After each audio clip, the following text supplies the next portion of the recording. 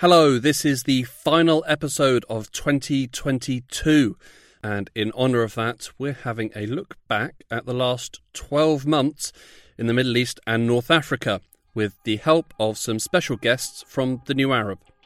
My name is Hugo Goodridge, and for the last time this year, welcome to The New Arab Voice.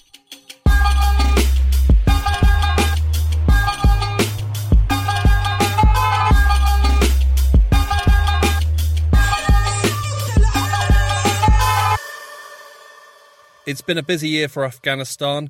With new rulers, the country is moving forward to its next phase, but simultaneously has moved backwards.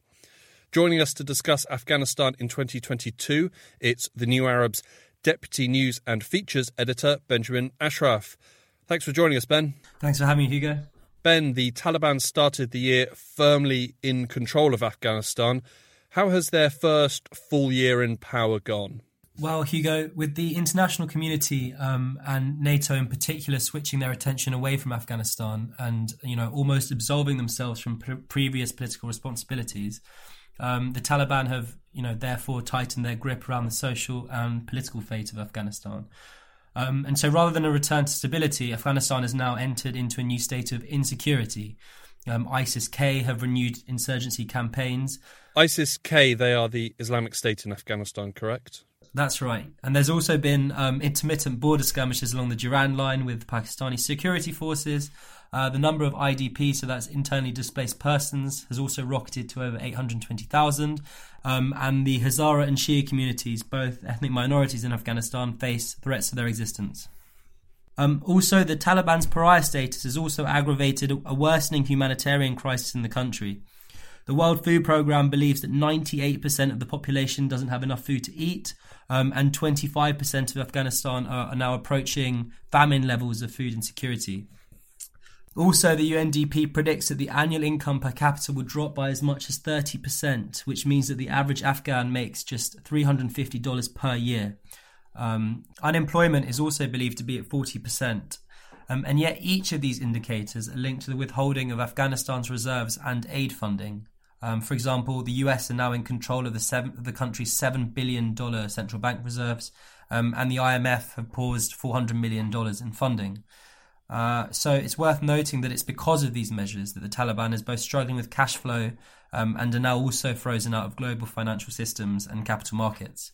At the social level, the sweeping promises of modernisation initially offered by the Taliban's press detail after their return to power have also been largely rescinded. Press freedoms barely exist. 80% of girls are out of education, with the Taliban U-turning on that decision. And ironically, a ministry for the propagation of virtue and the prevention of vice has now been reinstated to police moral behaviour at the expense of the Ministry of Women's Affairs. So, Hugo, overall, the peace that binds Afghanistan has largely come at the expense of the peace of mind of the Afghan people, who suffer once more, if in different ways, to the US-led NATO occupation. Afghanistan is in desperate need of aid. Have they managed to restart that aid over the year? Well, Hugo, there were efforts. At the end of January, a Taliban delegation led by Foreign Minister Amir Khan Muttaqi travelled to Oslo in Norway and met senior figures from Britain, France and Norwegian foreign ministries. On their first visit to Europe since the fall of Kabul in August 2021, the Taliban sought to gain international recognition, which, still eludes them, as well as the releasing of billions of dollars in Afghan central bank assets. For their part, the Western diplomats believed the talks would serve as an opportunity for Western nations to extract concessions from the Taliban. What concessions did they want?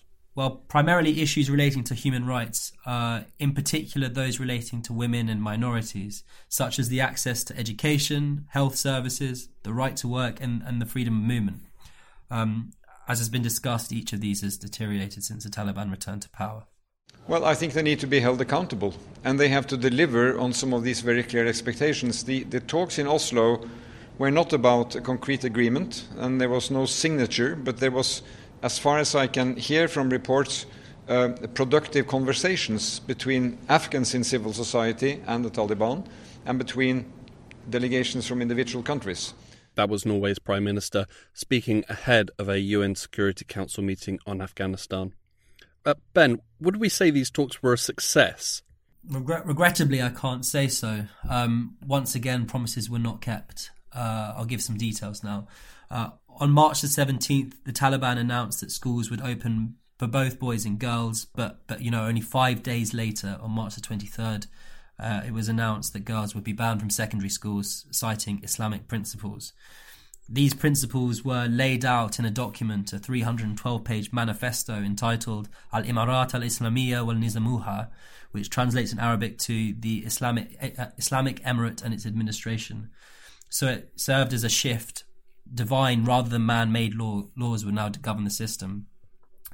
And regrettably, again, Afghan women have bore the brunt of this revisionist form of theological governance. According to the International Labour Organization, the participation of women in the professional sector has dropped from 22% to just 16%.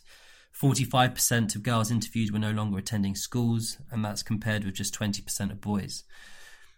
Throughout 2022, women have also been banned from entering parks, fun fairs, gyms and public baths, and their health has also worsened. Citing a report from Save the Children, 26% of girls are now showing signs of depression when compared with 16% of boys. And all these figures prove is that girls and women are disproportionately affected in Afghanistan run by the Taliban. Simply put, they're just missing more meals, they're more isolated, and they're just not as educated. And it doesn't take a genius to realise that this is going to be catastrophic for the long-term future of the country. So much so that in November, the UN Special Rapporteur on Human Rights in Afghanistan said these restrictions could even amount to a crime against humanity. It's terrible. Afghanistan did disappear for a while, but burst back onto the front pages around the world when the US conducted a drone strike in the centre of the capital, Kabul, in July. What happened there? Indeed. On the 31st of July 2022, influential Al-Qaeda leader Ayman al-Zawahiri was killed by a US drone strike in Kabul. On Saturday, at my direction, the United States successfully concluded an airstrike in Kabul, Afghanistan that killed the emir of Al-Qaeda, Ayman al-Zawahiri. And his killing was surprising, not least because the US conducted a drone strike in the Afghan capital, but also because the terrorist leader was in the Afghan capital in the first place. So how do we see this? I mean, I'd say that his presence in Kabul capped off the complete failure of the US invasion of Afghanistan. Entering Afghanistan under the pretense of removing the Taliban and prevent the country from being used as a base from terrorist groups. 21 years later, the Taliban are now back in power, and al-Zawahiri was found to be living a life of luxury. The fact that al-Zawahiri was killed in the neighbourhood of Shirpur in Kabul was tragically ironic. The neighbourhood was built to house US contractors and was built predominantly with US taxpayer money. And so, this whole saga was proof, if any more was needed, of the cyclical nature of this conflict and the total redundance of the 20-year occupation. It's worth noting that Shirpur now houses the Taliban elite. Ironic indeed. Looking forward, Ben, what do we say that 2023 holds for Afghanistan? Well, it's a tough question, but Afghanistan now exists in this kind of post-conflict setting, and is now largely forgotten by mainstream news agencies, also kind of ideologically driven aid bodies and general international policy deliberation. We've seen that Russia's war in Ukraine has redirected eyes away from Afghanistan, and this broad lack of attention has as we found throughout this conversation, has allowed the Taliban to rule with little accountability. I mean, to what extent efforts of normalization with the regime will occur remains to be seen. However, there'll need to be some level of compromise between international parties and the Taliban to prevent a catastrophic collapse. But the Taliban will have problems of their own. National unity is likely to remain a problem. The Taliban remains ill-equipped to govern with limited resources, and power continues to fragment. With limited cash flows, the ideological base and support of the Taliban is sure to be tested. Simply put, if there is no money to pay for security or administrators, one could envisage some form of mutiny. Meanwhile, Afghanistan will continue to be one of the world's worst humanitarian crises. 67% or 2/3 of Afghanistan will require some level of humanitarian assistance in 2023. The country is now entering its third year of drought-like conditions and second year of just dire economic collapse. To put that into perspective, that's 28.3 million people. 10 million more than needed assistance in 2021. Food security is likely to remain rife and the climate remains unforgiving. So Hugo, to sum up, unless both the West and the Taliban are able to swallow some kind of pride and come to the discussion table, Afghanistan's torrid modern history is set to worsen further. Thanks for joining us, Ben. Thanks very much. To hear more about Afghanistan and the struggle for women's rights, you can listen to episode 11 from season 3, or to hear more about Al-Qaeda and the killing of Ayman al-Zawahiri, check out season 4, episode 9.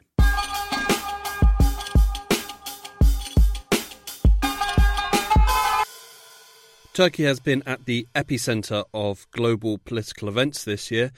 To get us up to speed with what's been happening, we're joined by New Arab journalist and producer of the New Arab Voice. It's Rosie McCabe. Hi, Rosie. Hi, Hugo. Rosie, at the beginning of the year, the biggest news story in Turkey was the crash of the Turkish lira. What happened there? Yes, inflation hit record high levels in Turkey this year, exceeding 80% by October and causing the lira to lose around 30% of its value against the US dollar this November. To go into more detail, month on month, the price of clothing rose by 8.34%, while food prices rose around 5%. Annually, transport costs, including petrol prices, rose by 117%, while food prices bloated with a 99% increase. Turkey has long been a fast-growing economy with a habit of adopting unorthodox growth strategies. While President Erdogan's government was able to tame boom and bust cycles with a series of reform measures in the late noughties and 2010s, a period of economic instability emboldened by mismanagement has taken hold in the 2020s. Rebuking widely accepted fiscal rules, Erdogan has kept interest rates low, stoking inflation further. While Turkey's economy did grow this year at a predicted 5% due to foreign investment and growth prioritization, a poll revealed that as many as 94% of Turks are suffering because of currency depreciation. Arguably the biggest story of the year was Russia's invasion of Ukraine. How was Turkey impacted by that invasion? So for starters, while the lira appeared to have a few weeks of relative calm in early 2022, Russia's invasion of Ukraine sent shockwaves across the Turkish economy as it did for the global economy. Ankara's response to this was carefully calculated. Sandwiched between the East and the West, Turkey decided to toe a middle way, vocalizing support for Ukrainian sovereignty and supplying lethal drones to Kyiv, while maintaining communications and building its trade with Russia. Do you think this middle way has worked out well for Turkey so far? Yes, I believe this Turkey-first strategy has served the interest of Ankara well, both domestically and internationally. Take, for instance, the Black Sea grain deal, which Ankara helped to negotiate alongside the UN in July. This is an agreement for the world. It will bring relief for developing countries on the edge of bankruptcy and the most vulnerable people on the edge of famine. And it will help stabilize global food prices, which were already at record levels even before the war, a true nightmare for developing countries. The agreement allowed for the exportation of food shipments from 3 key Ukrainian ports. Vessels will be monitored by a joint coordination centre hosted in Istanbul. Despite bucking sanctions on Russia, Turkey received high praise from the US and European allies for its efforts to stabilise global food prices. Even when President Putin withdrew from the deal in October, Erdogan was able to quickly get him back into the fold. This showcased Turkey's geopolitical strength as one of Moscow's largest trading partners and its growing role as a global trading hub between the East and the West. As well as having ties to the EU and Russia, Turkey is also still pretty entrenched in Syria. What's happening regarding Turkey's operations in Syria? So, President Erdogan throughout this year has threatened to launch a new military operation in Syria. Ankara purported that the operation is a way to combat Kurdish terrorists and allow for the creation of safe zones for the return of Syrian refugees, of whom there are millions in Turkey. Now, Ankara launched a series of airstrikes on northern Syria and Iraq. It claimed the attacks were in response to a deadly explosion in Istanbul, which is blamed on the Kurdistan Workers' Party and its allies. So far, there hasn't been a new invasion, but Turkey continues to express an interest in deepening its control over its southern neighbour. If Turkey does launch a fresh offensive in Syria, it's very likely there will be an escalation of violence in Syria, putting more civilians at risk. And Kurdish-US relations would come under further strain, given America's strategic alliance with Kurdish-led groups in northwestern Syria. Throughout the year, in response to the Russian invasion, NATO has been seeking to strengthen its hand by adding more members, which in turn has angered Turkey. What got them so riled up in 2022? Turkey, buoyed by its newfound international prowess amid the Ukraine war, blocked the ascension of Sweden and Finland into NATO, a move triggered by Russia's invasion of Ukraine. The reason for the obstruction is that Ankara has long considered Kurdish opposition groups such as the PKK to be terrorist organisations. While many EU members have branded the PKK as a terrorist group, Sweden and Finland had not. Turkey accused the two Nordic countries of providing funding and political support to the Kurdish organisation. Ankara wanted this alleged support to halt immediately in return for Turkey's NATO vote. While a last-minute agreement between Ankara and the Nordic countries was reached in June, which included issues such as the designation of Kurdish groups, more recently, Turkey has escalated its demands.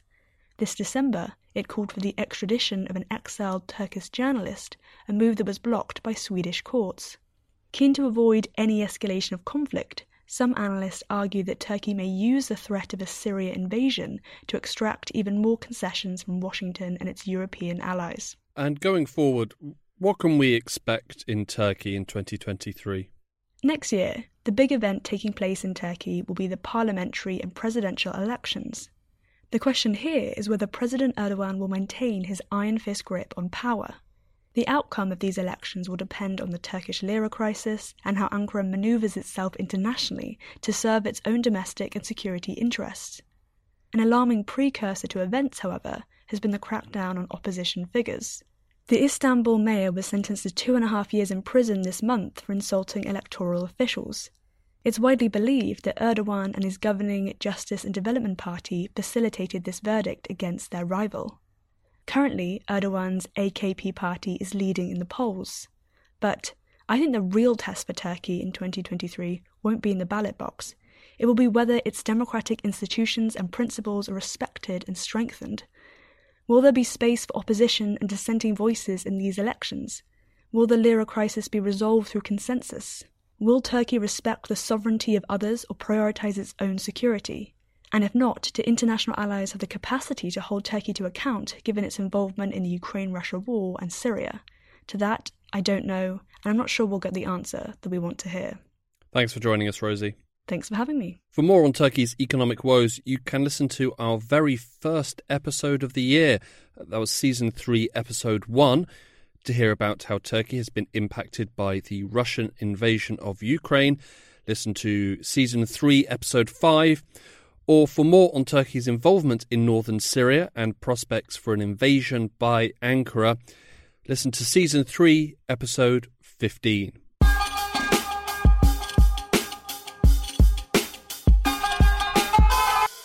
Over the past 12 months, Israel and Palestine have witnessed some monumental changes and upheaval, in addition to a continuation of the brutal apartheid policies that have developed over the years. Here to talk about 2022 in Israel and Palestine, we're joined by the New Arabs correspondent in East Jerusalem, Ibrahim Hosseini. Thanks for joining us, Ibrahim. Thanks for having me. Israel started 2022 with one relatively new government, but has ended the year with a whole new government. Can you tell us what happened there? That's right, Hugo. During 2022, the governing coalition that secured the top seat of former Israeli Prime Minister Bennett saw a number of defections. That eventually pushed them over the edge. The death knell came when two Palestinian lawmakers within the coalition refused to recertify a measure that upholds Israeli law for illegal settlers across the West Bank.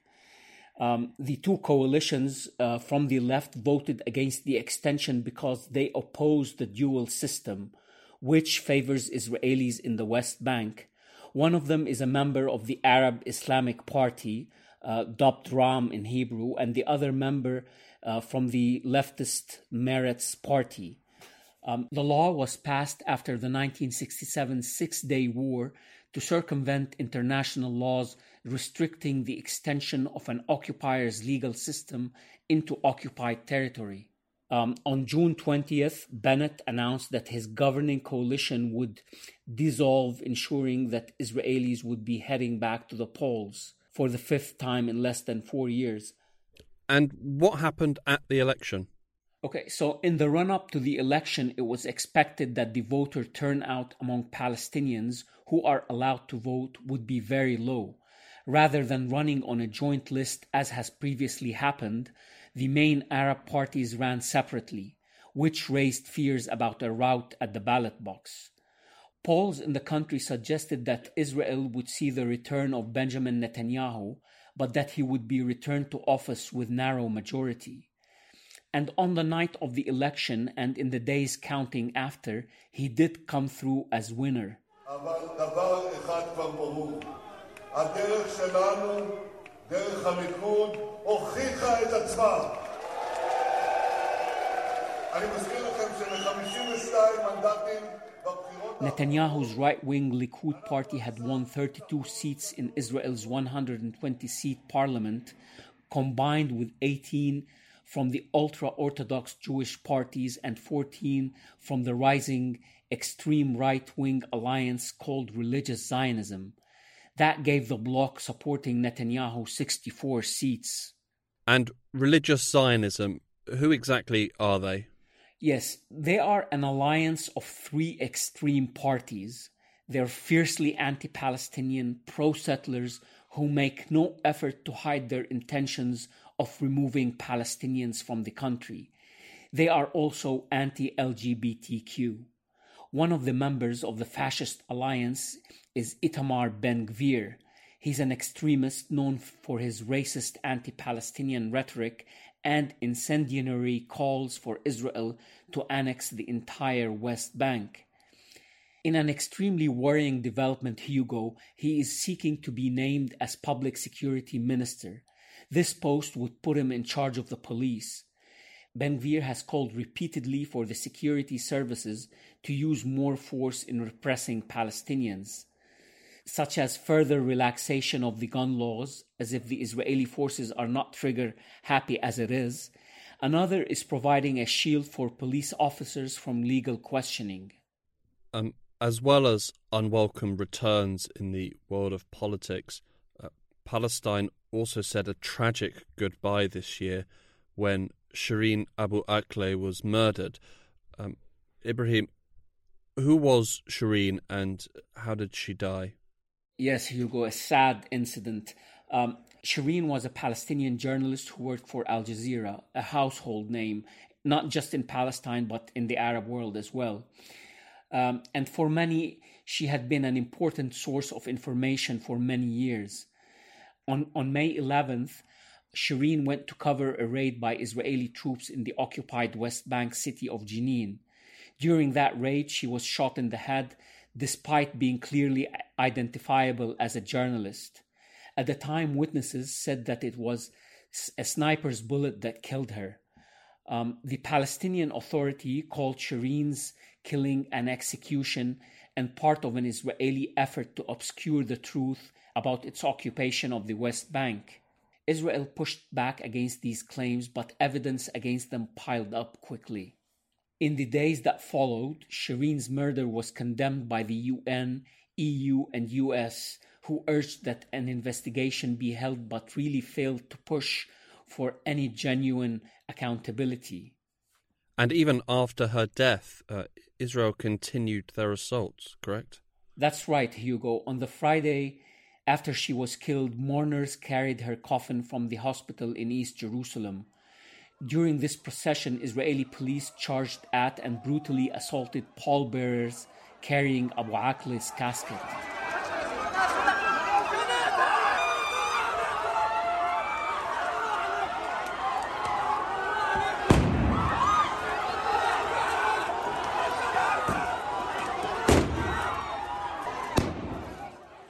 In horrifying scenes, officers fired tear gas and stun grenades, kicked and beat Palestinians with batons as they attempted to snatch national flags away.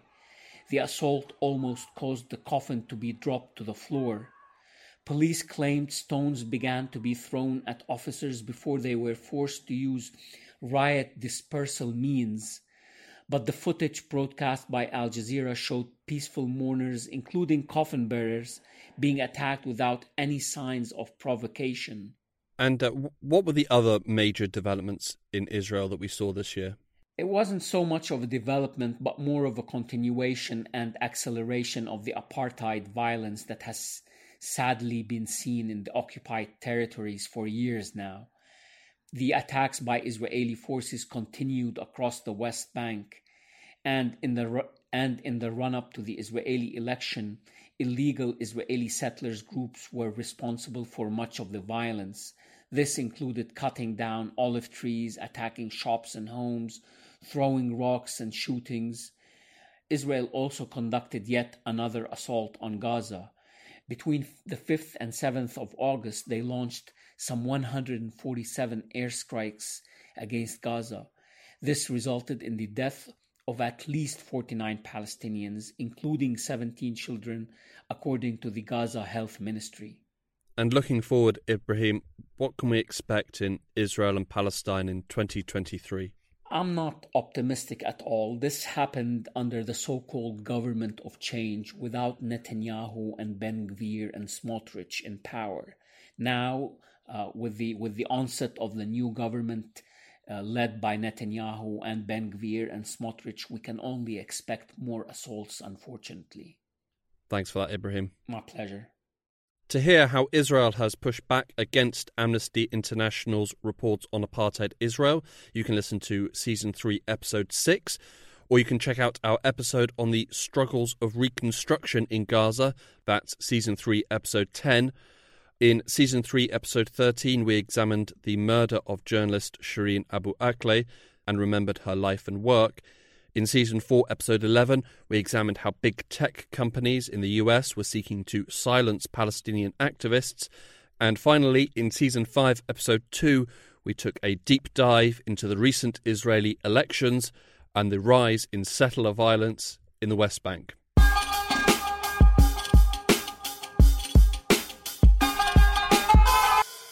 Iran has witnessed monumental shifts and events this year. Here to help us break it all down, we're joined by New Arab journalist Ali Abbas Ahmadi. Thanks for joining us, Ali. Thanks for having me.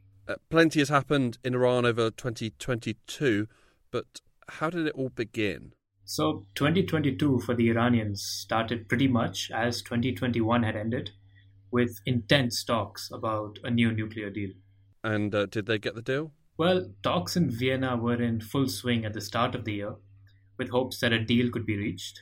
On January 14th, the EU Foreign Policy Chief, Josep Borrell, said that reaching an accord is possible and added that a deal could be concluded in the next few weeks.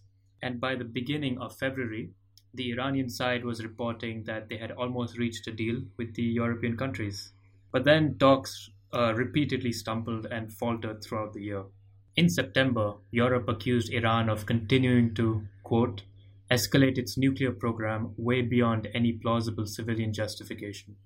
In October, a report by the International Atomic Energy Agency, or IAEA, said that Iran was rapidly expanding its ability to enrich uranium with advanced centrifuges at its underground plant at Natanz. And then the following month, Iran announced that they began producing uranium enriched to 60% at its Fordo plant. So in short, they did not get a deal, and the chances for a deal are less likely than ever. So what were the reasons why the deal collapsed? Much of it came down to sanctions. Iran wanted the removal of sanctions and for the IRGC to be removed from the International Terrorism Watch List before they would agree to a deal. The US, in particular, refused to lift any sanctions until the deal was agreed. And then the war in Ukraine and Iran's relations with Russia did not help bring the two sides together. 2022 did see some diplomatic breakthroughs with Iran, though. Yes, to a certain extent. On March 16th, we got the welcome news that Nazanin Zaghari-Ratcliffe and Anousheh Ashuri had been released from prison in Iran and were set to fly back to the UK. Nazanin had served 5 years in prison, while Anousheh had served 4. Well, first of all, it's fantastic to see Anousheh and Nazanin come off the plane safely back in Britain for the first time in years, and that is truly fantastic for everybody, and I think everybody across the country understands that. I've met the families. Former Foreign Minister and brief Prime Minister Liz Truss speaking. Why were they being held in the first place? Nazanin and Anousheh were victims of hostage diplomacy. Iran had claimed that the UK owed Iran £400 million over the sale of tanks to Iran before the Islamic Revolution in 1979, but then they were never delivered.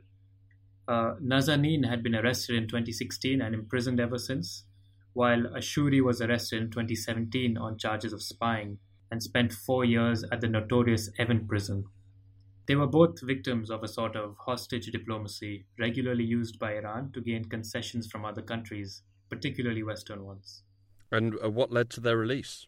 The UK confirmed that they paid the debt, all the £400 million. The question then became, why did it take so long? That's a question that has yet to be answered.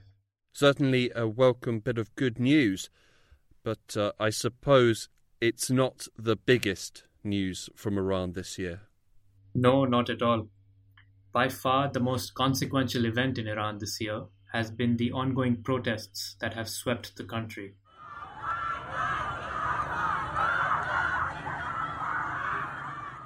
They erupted after the killing of Mahsa Amini, also known by her Kurdish name, Jina Amini. Amini was picked up off the street in mid-September by Iran's notorious morality police for allegedly wearing her mandatory headscarf incorrectly.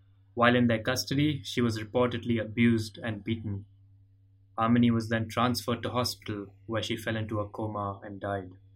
The protests began more or less immediately, and popular anger spilled onto the streets all across the country. And how did the authorities respond to the protests? They responded brutally, and continue to respond brutally to this day.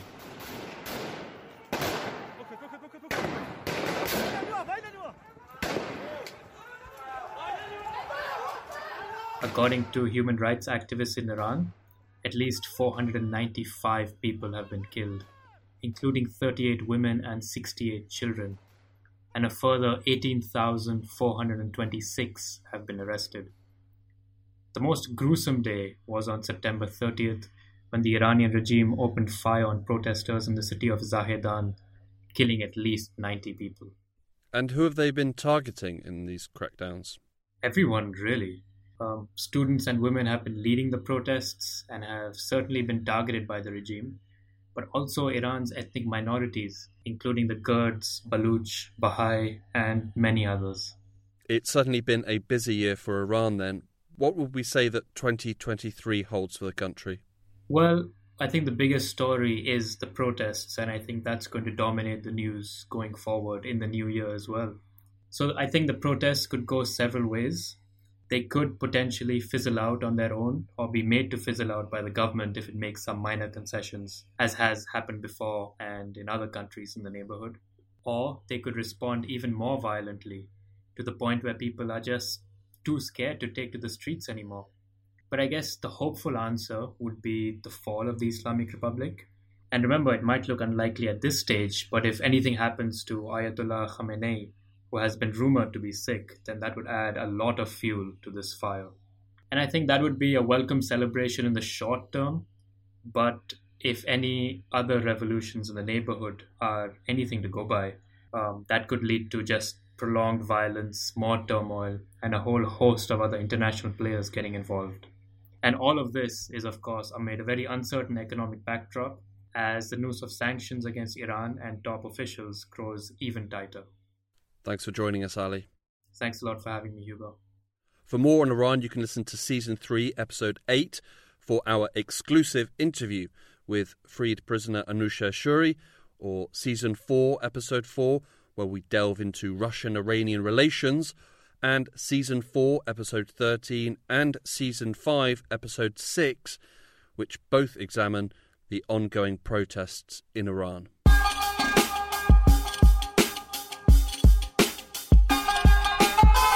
The Russian invasion of Ukraine has hit Egypt particularly hard, adding to their existing troubles.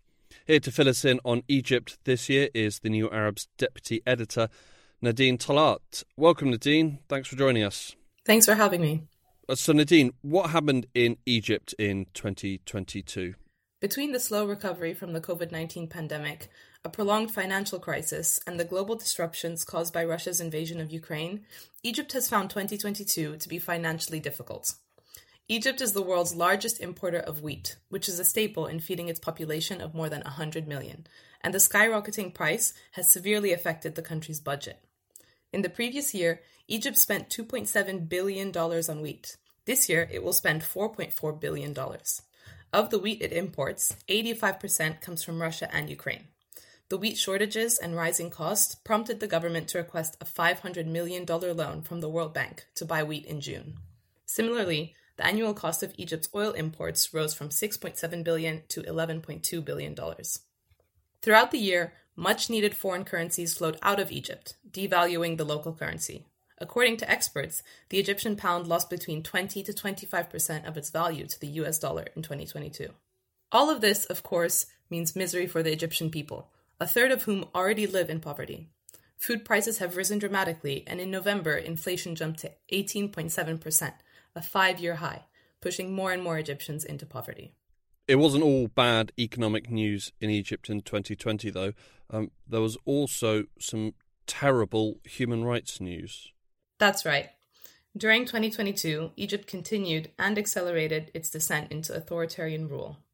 Throughout the year, numerous stories of appalling human rights violations came from Egypt, but they were probably best exemplified with the case of Alaa Abdel Fattah.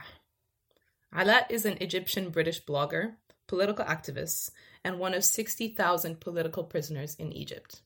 His most recent series of incarcerations started in 2019, when he was arrested on unknown charges and later accused of spreading fake news. In 2021, he was sentenced to 5 years in prison. In April of this year, Alaa began a hunger strike in protest at being kept in solitary confinement. He demanded access to UK consular services, which were never granted. By the middle of June, he was still on hunger strike, and his family expressed fears that he might die, having survived on nothing but water and rehydration salts for weeks. We hope that the incredible global attention on Alaa's case and the tens of thousands of people who are now standing by him will lead to his release. Alaa came close to death inside, but decided to reach for life. He will have no choice but to resume his hunger strike imminently if there continues to be no real movement on his case.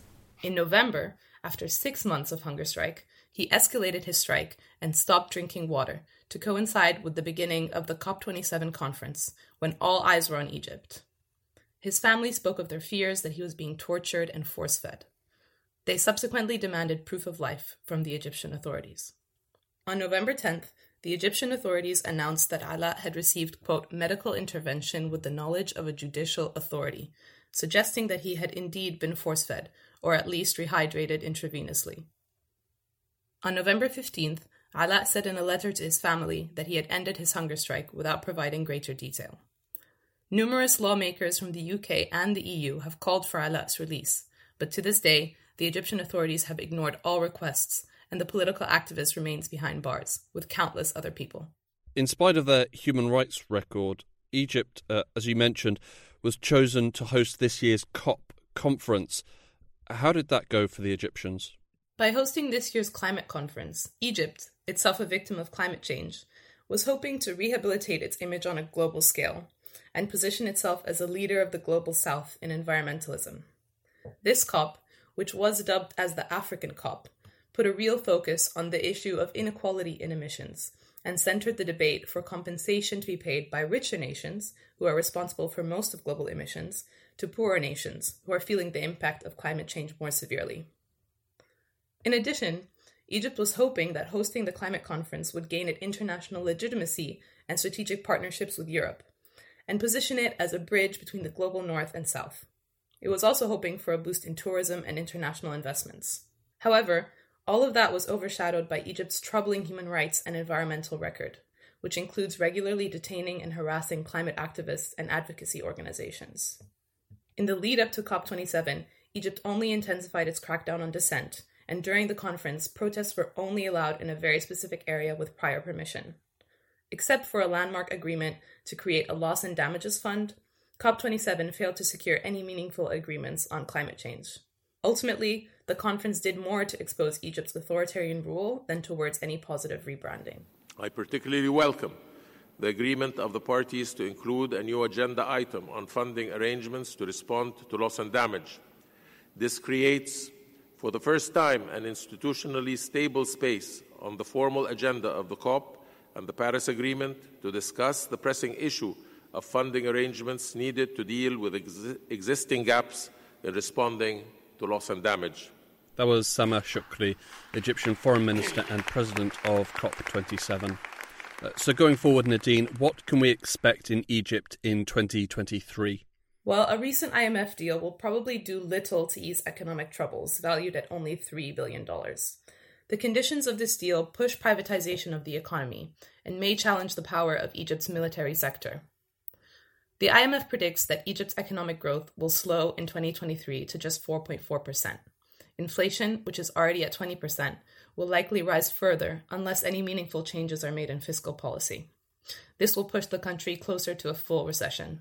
While Egypt's economic troubles are deeply rooted and chronic, these realities, along with continued austerity measures, will likely push more and more people further into poverty or at least economic precarity. Regarding Egypt's political situation, there have not been meaningful changes or challenges to the status quo to suggest that political repression will ease in 2023. In fact, these grim realities, coupled with the lack of prospects for the future, have pushed many Egyptians to leave the country in search for a better life. The number of Egyptian nationals reaching European shores skyrocketed in 2022 and will likely continue to increase, despite a recent deal signed between Egypt and the EU to strengthen border security. Of course, there is always a possibility that economic and political conditions will worsen to the point of sparking some kind of popular uprising. In November, calls spread on social media for protest, but security forces quickly carried out mass arrests and eventually shut it down. Thanks for that, Nadine. No problem. To hear more about how grain shortages and the ongoing Russian invasion of Ukraine is affecting Egypt, you can listen to Season 4, Episode 8. And to get the lowdown on everything that happened at this year's COP27 in Sharm el-Sheikh, check out Season 5, Episode 3.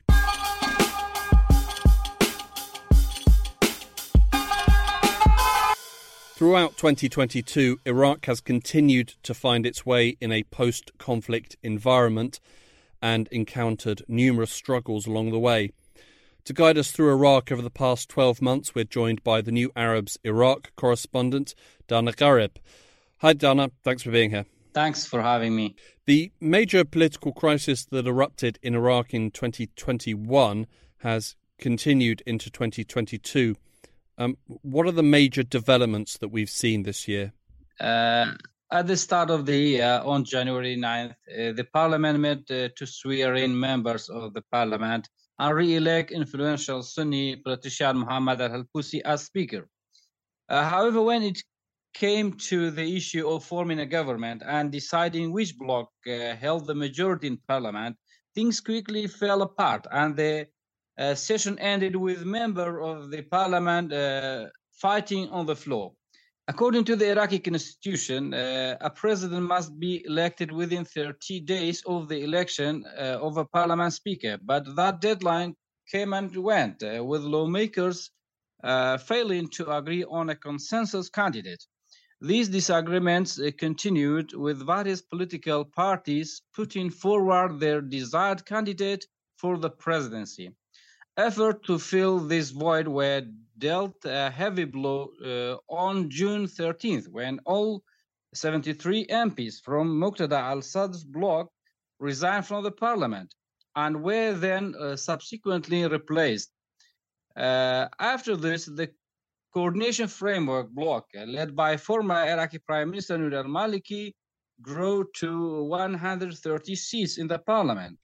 And did that put an end to the crisis? Definitely no.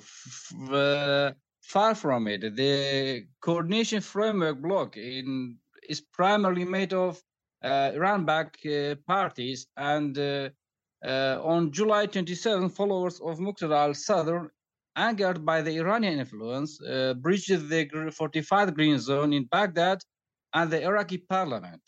Al-Sadr called on his supporters to go home. A few days after they stormed parliament on August 3rd, Al-Sadr called for snap elections. But by the end of the month, on the 29th, he announced that he would be retired from politics. His supporters were undeterred and later that day stormed the presidential palace, government building in the fortified Green Zone. During the clashes with armed security forces as well as Iran-backed Shia militias, at least 30 people were killed, mostly being supporters of al-Sadr. At the beginning of September, lawmakers met for further negotiations with no success. But on October 13th, the parliament gathered and finally elected Abdul Latif Rashid, a Kurd, as the country's new president. Rashid then tasked Muhammad Shia al-Sudani with forming a government and becoming prime minister. Despite being asked, Muqtada al-Sadr has said that he would not serve in the government. The new prime minister, al-Sudani, had the backing of the Coalition for the Administration of the State, which is an alliance of powerful pro-Iran Shia factions, Sunni factions, led by Parliament Speaker Mohammed al-Halbousi and the two main Kurdish parties, the Kurdistan Democratic Party, KDP, and the Patriotic Union of Kurdistan, PUK. And has this new government managed to achieve anything this year? No. So far, Sudani almost failed to fulfill his government agenda. The Iraqis really are very angry as the cabinet failed to send the annual budget to the parliament to vote on. Despite Iraq's assets from the foreign currency increased to nearly 100 billion US dollars thanks to the rise of global oil prices, Iraqis are suffering from high unemployment rates, poor services, rising food prices, and increasing ISIS attacks against the Iraqi security forces as well as the civilians. The Iraqi youth are demanding employment opportunities, but the Prime Minister Sudani can't do any new appointments unless the budget bill passed by the parliament. In 2022, climate change also came calling on Iraq with pretty devastating consequences. What were the environmental damages seen over the past 12 months? The biggest damages were sand and drought. In April and May, the country was hit by a series of intense sandstorms.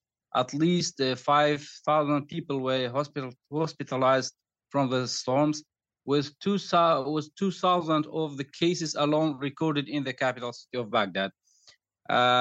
These storms were particularly bad for those people who already have existing respiratory problems. The country was again hit in June. In part, these storms were caused by a different environmental problem, which is drought. In 2022, river levels were down 60% compared to the last year. For farmers, the lack of water has shrunk the yield from crops and pushed them to the edge.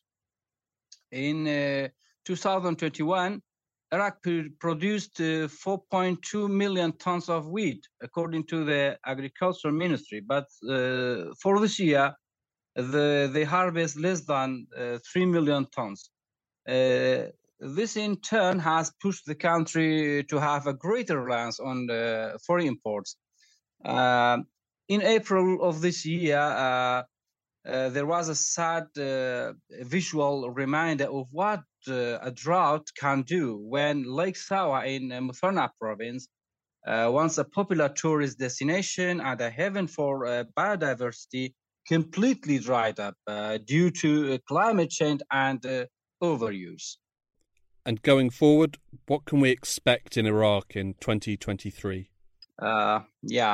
In 2023, we can expect new political crisis, renewed protests by Sadr loyalists and other opposition parties, fresh Iranian and Turkish military aggression against Iraq's sovereignty, and the deterioration of the environmental issues. Mohammad Al-Halbousi, Speaker of the Iraqi Parliament, recently during an interview with Al-Rashid Iraqi Satellite Channel, has indicated to the political process. He cautioned that the political process in Iraq would totally collapse if the pro-Iran Shiite factions in the coordination framework will not respect its agreements or their agreements with the other political sides, with the Kurds, with the Sunnis. Sudan's cabinet tenure is for 1 year in order to pave the way for new provincial and parliamentary elections after amending the country election at the parliament.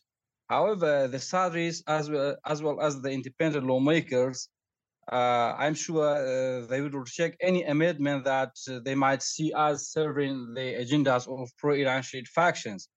Accordingly, the Sadris will take the streets again if the elections are not held by October 2023. Dana, thanks for joining us. Thank you. Thank you for having me. If you want to hear more about the political crisis that engulfed Iraq in 2022, you can listen to Season 4, Episode 2.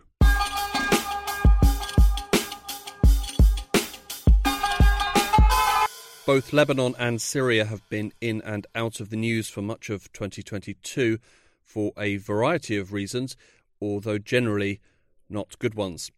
Here to give us a roundup of 2022 in the Levant is the New Arab's Lebanon and Syria correspondent and friend of the podcast, Will Christou. Thanks for joining us, Will. Good to be back.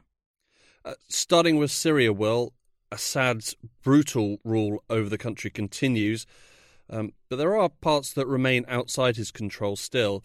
What have been the major moments of the conflict in Syria this year? So the front lines in Syria have largely remained unchanged since March 2020. And that's when Turkey briefly pushed into northwest Syria and fought the regime before Russia played peacemaker. And this year was no different. No major battles took place. However, the peace remains tenuous, particularly in the country's northeast, and it's possible we're going to see a confrontation there in the new year. After the horrific bombing in Istanbul's Taksim Square in November, which left at least 6 people dead, Turkey stepped up its bombing campaign in northeast Syria. And the country has placed the blame for the Taksim Square attack on the PKK, which the Kurdish leadership in northeast Syria is connected to, and Turkey's promised an invasion in retaliation. So far, Russian and U.S. diplomacy has staved off a Turkish assault, but the final decision really lies with Turkey. There was a fairly major development related to Syria outside the country as well this year, in a German courtroom. What happened there, Will? Exactly. At the beginning of this year, Anwar Raslan was convicted by a German court in Koblenz of crimes against humanity for his actions during the Syrian conflict. And the court found him guilty of multiple counts of torture, severe deprivation of liberty, rape and sexual coercion, dangerous bodily harm, hostage-taking, and the sexual abuse of prisoners. And for all these crimes, he was handed a life sentence. And now this was an important moment for justice in the Syrian conflict, which rarely sees accountability, and also a win for the principles of international justice. I am so happy. I am so happy because today it's victory for justice as principle. It's victory for victims here who can come, and for the victims who couldn't came here. It's victory for Syria and future of Syria. That was Anwar al-Bunni, Syrian human rights lawyer speaking outside the court after the verdict. So, Will, who is Anwar Raslan, and why was he being tried in a German court? Raslan was a former Syrian colonel who led a unit of Syria's General Intelligence Directorate at the notorious Branch 251, which has always been known for its horrific torture.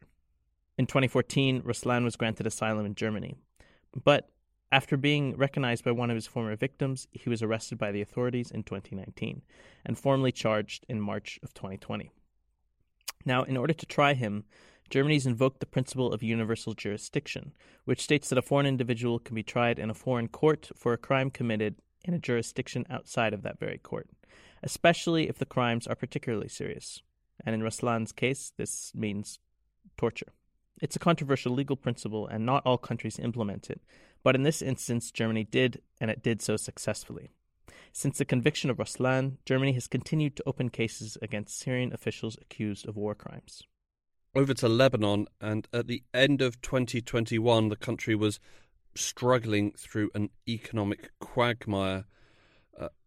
Have we seen things improve at all over 2022? Nope. Hugo, quite the opposite. Lebanon's collapse might be out of the news, but it's proceeding steadily, taking with it the former middle class's population, savings, and dignity.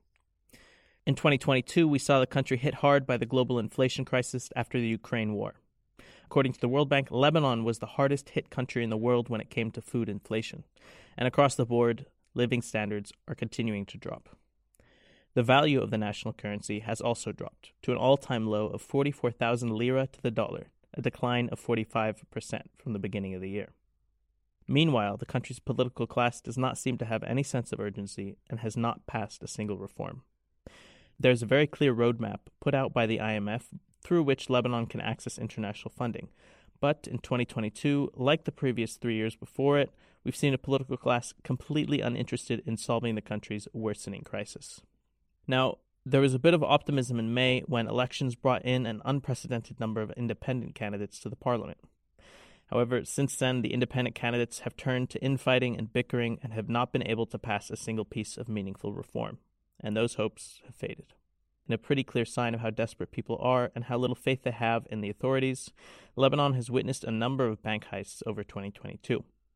And what's unusual about these heists is that these are not people trying to steal money, but rather just access their own deposits through force, deposits that were frozen by banks at the beginning of the crisis. And there's been more than a dozen successful or attempted heists in the last year. Finally, to make things even worse, Lebanon is facing a double political vacuum, ending the year without a president or a government. This year also brought news of a pretty historic deal between Lebanon and Israel. Can you explain what happened there? Yeah, so on October 27th, Israel and Lebanon signed a maritime agreement that had been brokered by the U.S. And this is a deal that's been over 10 years in the making. The deal hopes to end the territorial dispute in the eastern tip of the Mediterranean Sea, setting boundary lines on gas and oil exploration. Now, both countries will be able to start exploring and extracting hydrocarbons held in reserves along their borders, and these are estimated to be valued in the billions. For Lebanon, in particular, this could be a major boost, both for the country's chronic energy shortage and for its economy. But it is important to note that Lebanon will not see a profit from gas extraction for another 7 years or so. And now, the agreement also has political implications for the two countries, who are still technically in a state of war. Critics of the deal in Lebanon argue that it's a de facto recognition of the state of Israel, and actually the former Israeli PM Lapid sort of gloated as he signed the agreement that Lebanon was doing exactly that, recognizing Israel. But recognition or no recognition, one thing is for sure. The existence of the maritime deal reduces the chances for conflict between Israel and Hezbollah going forward. Interesting. So going forward, well, what can we expect in Lebanon in 2023? You know, Hugo, I wish I had good news to tell you, or something good to say, but probably nothing good. Things are probably going to get worse. The root of the problem in Lebanon, and it's been the root of the problem for the last 3 years, the root of the problem is really that you have a political class that has no incentive to improve the situation in the country. And like I said before, the IMF and others have laid out clear guidelines for reform that Lebanon needs to make. But 3 years on from the beginning of the crisis, Lebanon has adopted exactly 0 of those reforms. Now Lebanon is entering the new year without a president, and without one, the country cannot form a new government. The country's parliament has held 10 consecutive rounds of voting to find a new president, but no clear front-runner has emerged. It's unlikely that a president will be voted in until at least February. But also, it's very possible that the presidential vacancy will not be filled and will continue deep into next year. Basically, Lebanon won't have a president until the 5 or 6 men that control the country come to a consensus. And right now, they're unwilling to do so. And everything in terms of reform and solving this crisis will be on hold until they do. So, again, I wish I had good news for you, but I don't. In 2023, expect deadlock in Lebanon and an even worse humanitarian and economic situation. Thanks very much for that, Will. My pleasure. To hear more about the trial of Anwar Raslan and post-conflict accountability, check out Season 3, Episode 3 for the lowdown on what Lebanon's most recent elections mean for the country. You can listen to Season 3, Episode 12, and also check out our 3-part special on Lebanon featuring Will Christou that starts with Season 4, Episode 5.